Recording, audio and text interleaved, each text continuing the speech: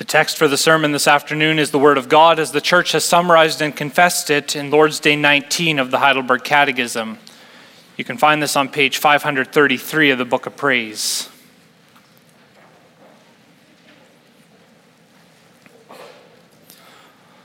Lord's Day 19, here we confess, why is it added, and sits at the right hand of God?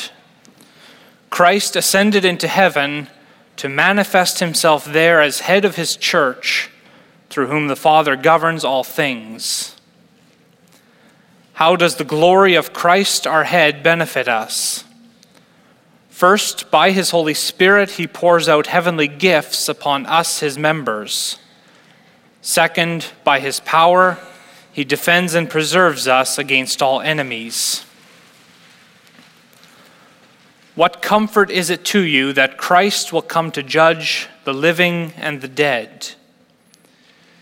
In all my sorrow and persecution, I lift up my head and eagerly await as judge from heaven the very same person who before has submitted himself to the judgment of God for my sake and has removed all the curse from me. He will cast all his and my enemies into everlasting condemnation, but he will take me and all his chosen ones to himself into heavenly joy and glory.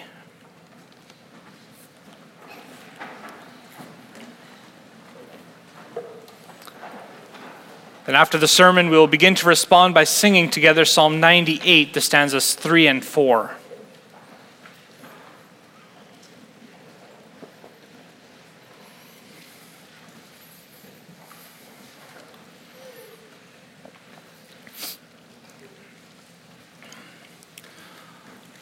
Beloved congregation of the Lord Jesus Christ, with Lord's Day 19, we come to the end of the Catechism study of the articles in the Apostles' Creed that deal with God the Son and our redemption. As you go through each Lord's Day and you consider each article of the Apostles' Creed as the Catechism explained it, then you cannot help but notice the beautiful trajectory on which it sets our mind. The early articles that dealt with God the Son, they introduced us to who our Savior is. They took each one of his names and each one of his titles, and they explained them to us, showing the rich redemption of Christ that each name pointed to. Well, from there, the articles of the Creed considered the humiliation and the suffering that the Son of God endured for the sake of his people. And again, it took the time to draw out the meaning and the importance of his suffering, so that we might be left marveling in amazement at what Jesus Christ has done for us. And then after dealing with his humiliation, the Apostles' Creed and also the Catechism move into the stage of his glorification. Because death could not hold Christ. He was raised from the dead, and he ascended into heaven as we confess in Lord's Day 18. But one thing that brings all those events together that the Catechism and the Creed have dealt with is that they are things that all took place in the past. Yes, they have a great deal of significance for us today as well, but they all happened about 2,000 years ago. But as you know, there's more in the Creed. It doesn't leave us in the past. It also gives us guidance for the present and direction for the future. With the last two articles that deal with God the Son, we see where everything that happened in the past is going in the future.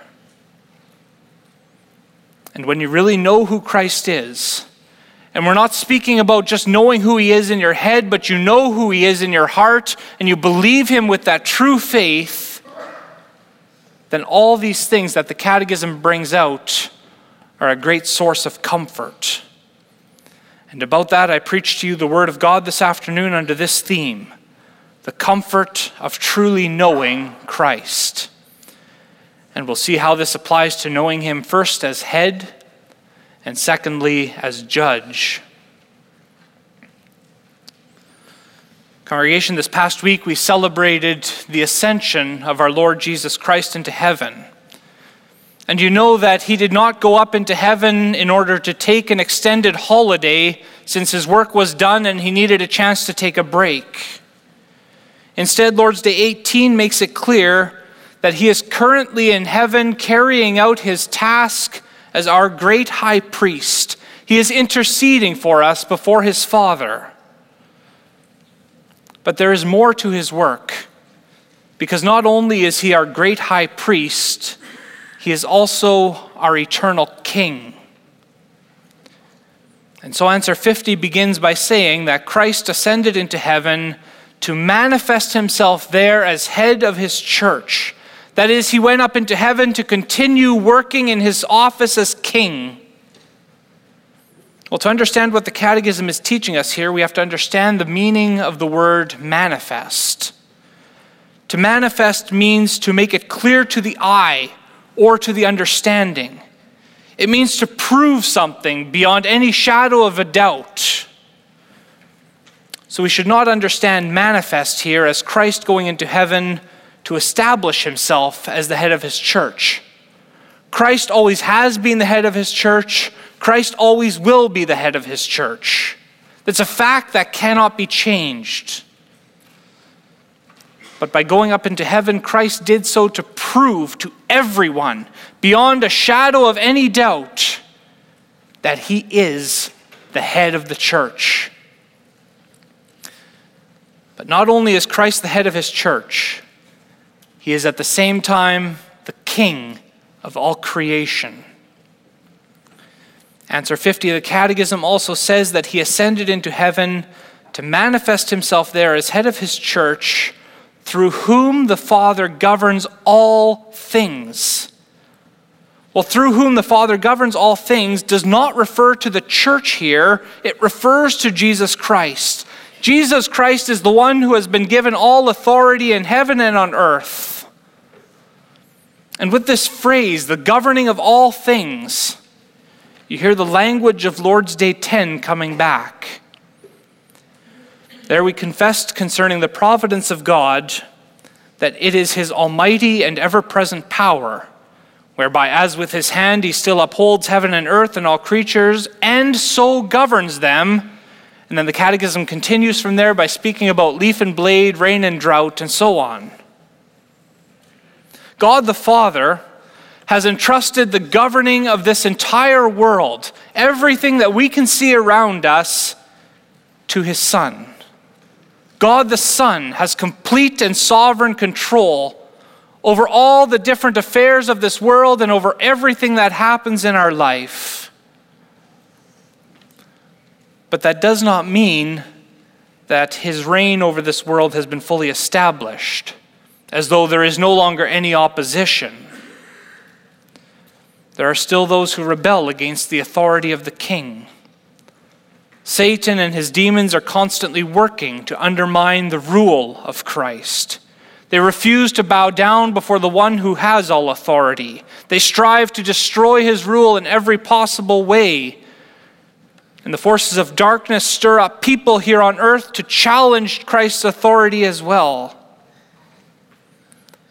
But that doesn't simply mean that Christ allows them to get away with their rebellion. The head of the church has charged his people with helping him to assert his reign over the entire earth. Note, congregation, that it was after Christ told his disciples that he had all authority in heaven and on earth. That's when he told them to go and make disciples of all nations. Christ uses his church to spread his rule here on earth. And he doesn't do so because he needs the church. Instead, this is the way that God has sovereignly ordained it. It means that the church cannot sit back here on earth, simply waiting for her head to come back. No, the church is to be busy and active, proclaiming to everyone the lordship of Jesus Christ, calling all men to repentance and to bow the knee before the King of Kings and the Lord of Lords. And in order to help his church with this most beautiful calling, the ascended head of the church pours out gifts upon his members by his Spirit. We read that in answer 51. He equips his church to do their task in spreading his authority. The question we have is, what exactly are those heavenly gifts? Well, if you look at the footnote in the Catechism, we are directed to Ephesians chapter 4, where it spells out some of these particular gifts. Here it speaks about some being called to be apostles, some to be prophets, evangelists, pastors, and teachers. So what the text there is really speaking about in Ephesians 4 is the office bearers of the church. The office bearers are a gift of the ascended Lord to his church here on earth. And the purpose of this gift is also spelled out in Ephesians 4 verse 12.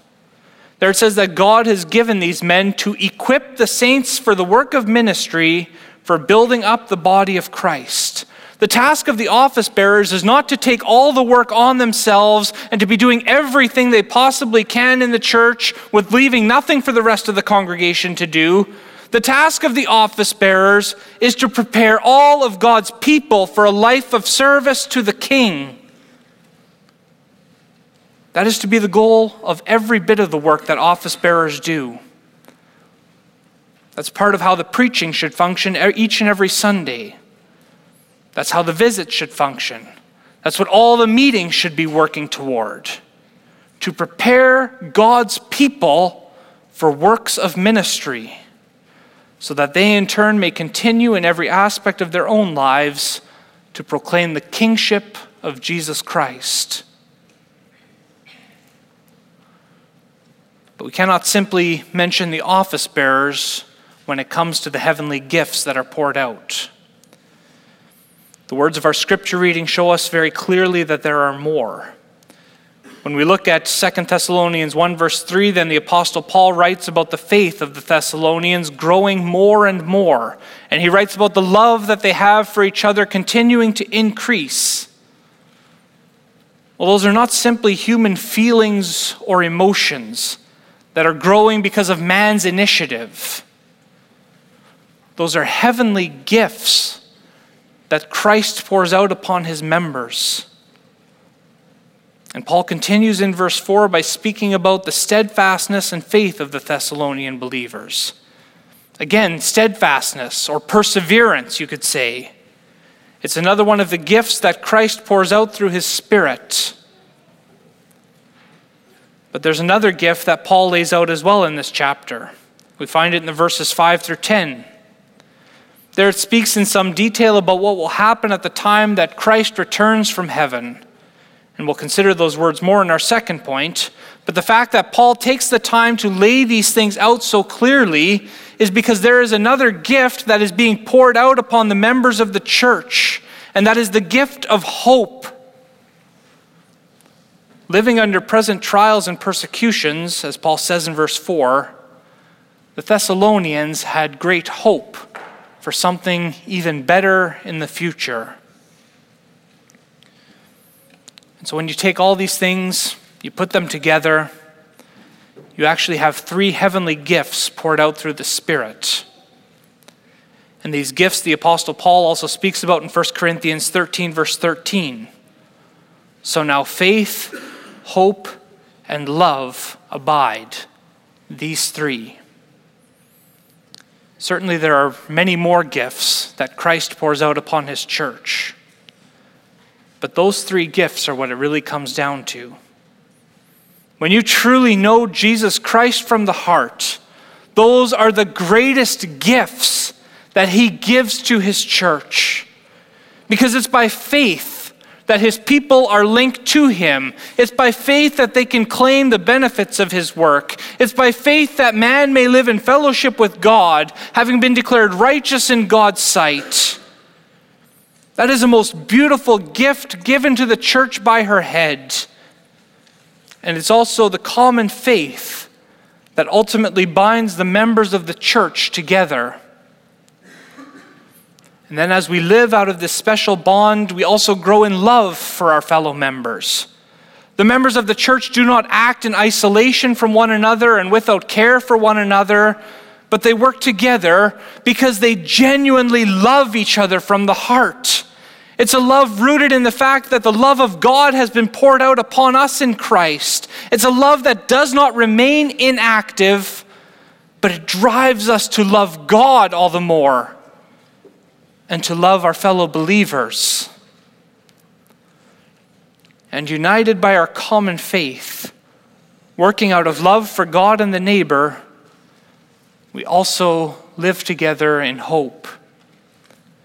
We look forward to the time when our head returns, and there is that perfect reunion between all the members of the church from all times and all places, that reunion between the church and her head. The hope that is poured into our hearts by the Holy Spirit drives us to reflect on the reality that we live by faith and not by sight.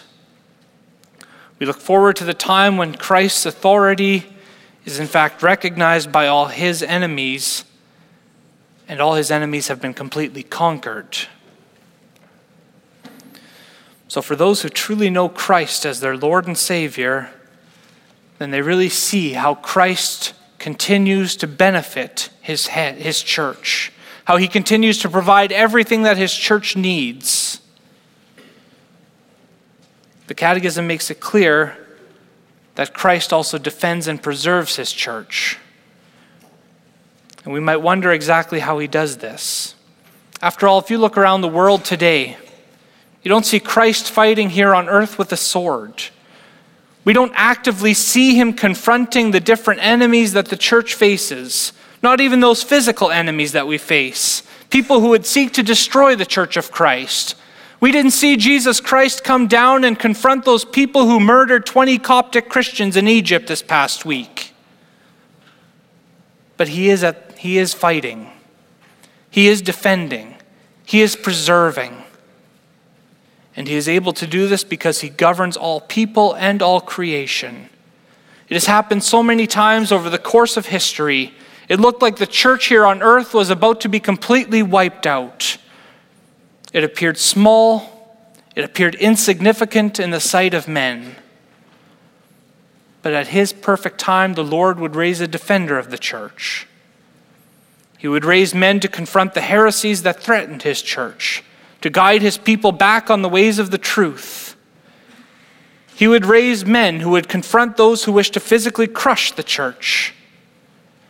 Again, Christ would use human vessels in defending and preserving his church.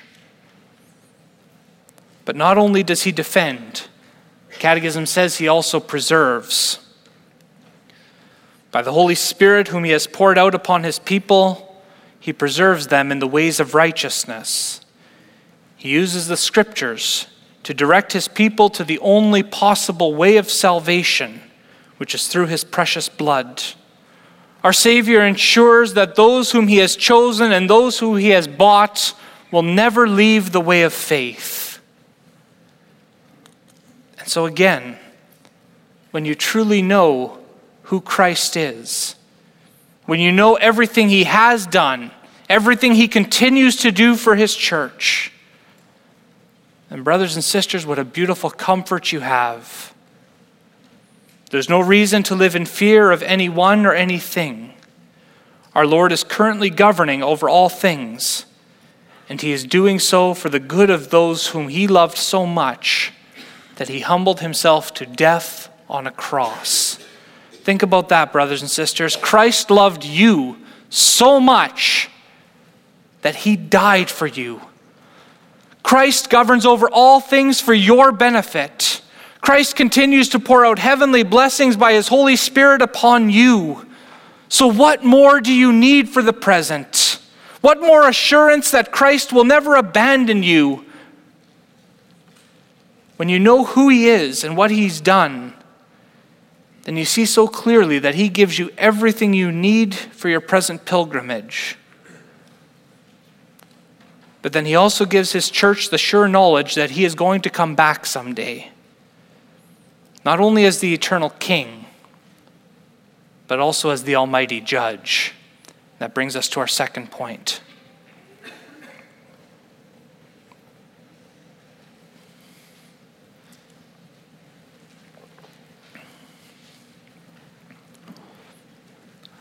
The final article of the Apostles' Creed concerning God the Son is that he will return to judge the living and the dead.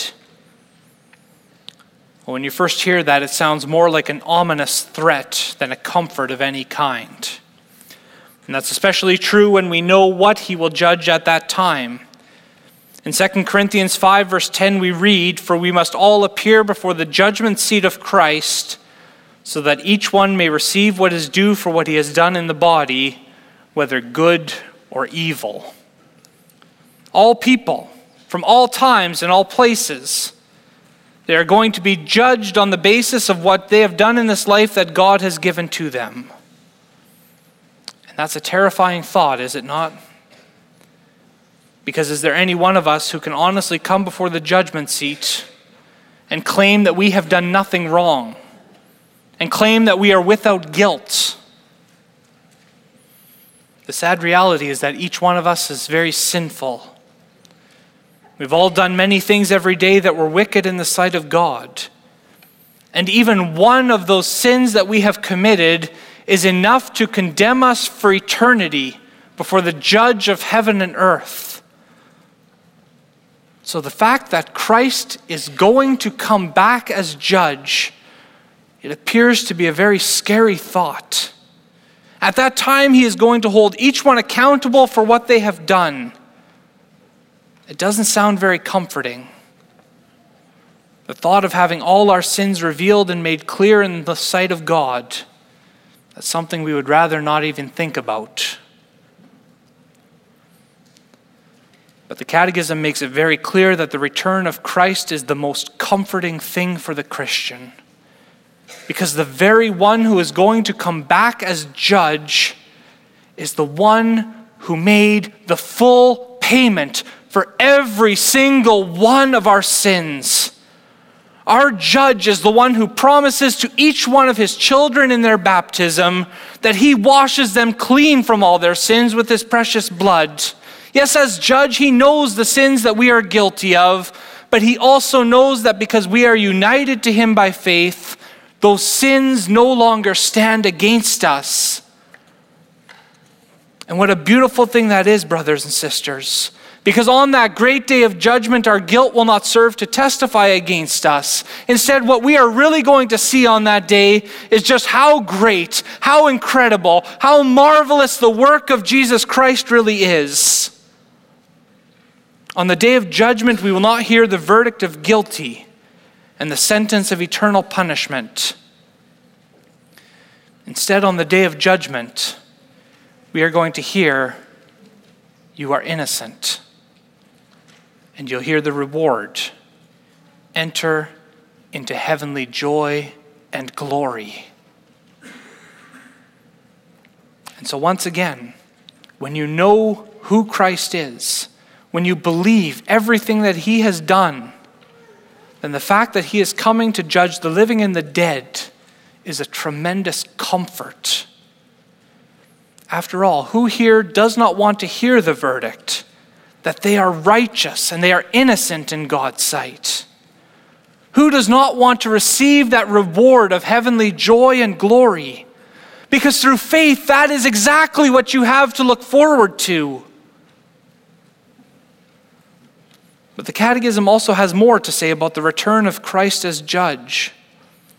It starts answer 52 by speaking about the current circumstances of God's people, namely our sorrow and persecution. And there's two things that are being referred to here. There's the persecution that comes from outside influences. The world that is at enmity with God does its best to torment believers here on earth. And they do everything they possibly can to make people fall away from the faith. The Catechism also speaks about our current sorrow. Yes, the persecution that the church experiences today can be very troubling. But there is also sorrow, which comes from the fact that we still experience the brokenness caused by sin in so many ways. There is sorrow because we know about our sins, and we live with the guilt of our sins. And they trouble us when we recognize just how offensive our sin really is in the sight of God. There's no denying the fact, congregation, that our current circumstances are not the ideal in any way. This is not the type of world that God created. This is not the life that God intended us to have. But it's not the way that things are going to be forever either. Neither the sorrow of sin nor the trouble caused by the enemies will have the final say, because Christ is going to return as judge. And at that time, he's going to set the record perfectly straight. We've seen already how he deals with the sorrow caused by sin, and that he replaces that sorrow with heavenly joy and glory. But the Catechism also makes it clear that he will not only deal with the problem of our sin, he will also deal with the problem of our persecution. He'll deal with the trouble caused by his and my enemies. The Catechism says it plainly. He will cast all his and my enemies into everlasting condemnation. And you cannot help but notice the very personal language that the Catechism uses here. It doesn't speak about the enemies of everyone else. It speaks about my enemies, those enemies who do not cease to attack me every day. Certainly those same enemies war against others. We don't deny that. But the Catechism makes it personal for each one who truly knows Christ. They can say, all my enemies will be cast into eternal condemnation. Meaning that sin that you have to fight against every single day will be cast away forever. Satan, the head of the forces of darkness, who hates every person belonging to God, including you, who daily launches his forces to attack you, he will be cast with all his demons into the lake of fire. And any person who chooses to ally himself with the forces of darkness and torment the people of God will join their master in eternal judgment. Jesus Christ is going to set the record straight, and he will give each one the judgment upon their actions.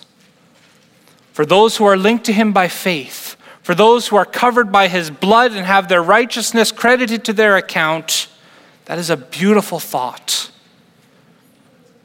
But for those who do not believe in Christ, the thought of that judgment is terrifying.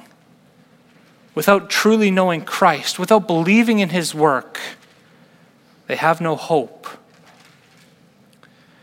And these things come out so powerfully in that passage we read together. There in verses 8 and 9 we read, inflicting vengeance on those who do not know God and on those who do not obey the gospel of our Lord Jesus. They will suffer the eternal destruction, away from the presence of the Lord and from the glory of his might.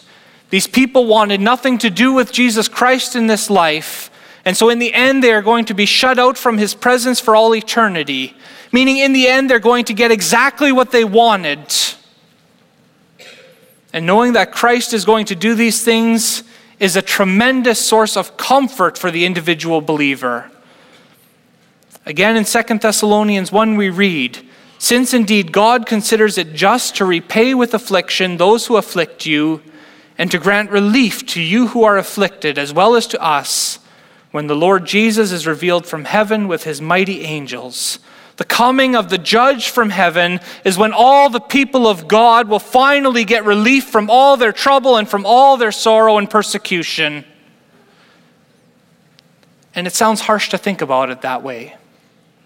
That we should long for the day when our enemies receive the fruits of their life of unbelief. But that is why the Catechism words things the way it does. Because this isn't only about our enemies. Ultimately, it's about his enemies who are also our enemies. We are secondary in this whole matter. Those who hate us hated Christ first. They wanted nothing to do with him. They cannot stand the sound of his name. They don't want to give thought that he might be the Lord and Master. Those enemies are not filled with apathy, as though they don't even really care whether God exists or he doesn't. It doesn't work that way. Either a person loves God or a person hates God. There is no in between here. And since our God is a holy God who does not compromise his perfect standard in any way, those who actively hate him, those who actively rebel against the authority of his Son, must be dealt with accordingly. And that is why today we can still sing the songs that cry out for God to vindicate his people. We can still sing those songs that cry out for God to judge those who do everything to make the life of those in the church miserable in every possible way. It's why we can cry out with David in Psalm 139, "Do I not hate those who hate you, O Lord?" This isn't a matter of our own personal vindication. This is a matter of God vindicating himself. This is God punishing those who refuse to acknowledge Jesus as Lord. And therefore, we may look forward to the time when God does exactly that. We may look forward to the time when Christ returns as judge of the living and the dead, the time when he will set the record perfectly straight. Those who have lived by faith will receive the fullness of their reward. Those who hated God and his Son and also his people will receive the fruit of their actions.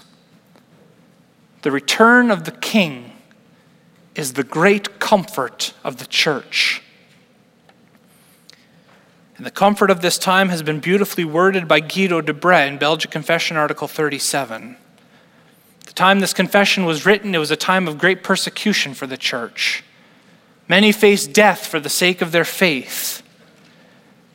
And yet, in the face of all sorrow and persecution, Guido de Brès, and also we today, may confess these words about the coming of the judge. "For then their full redemption will be completed, and they will receive the fruits of their labor and of the trouble they have suffered. Their innocence will be known to all, and they will see the terrible vengeance God will bring upon the wicked who persecuted, oppressed, and tormented them in this world." And a little later he continues, "Their cause, at present condemned as heretical and evil by many judges and civil authorities, will be recognized as the cause of the Son of God." That is the great comfort of the church. That gives us every reason to continue living by faith. The enemies of the church do not have the final say because the judge is going to come. The judge is going to set the record straight. And so we eagerly pray every day, "Come, Lord Jesus, Maranatha, Amen."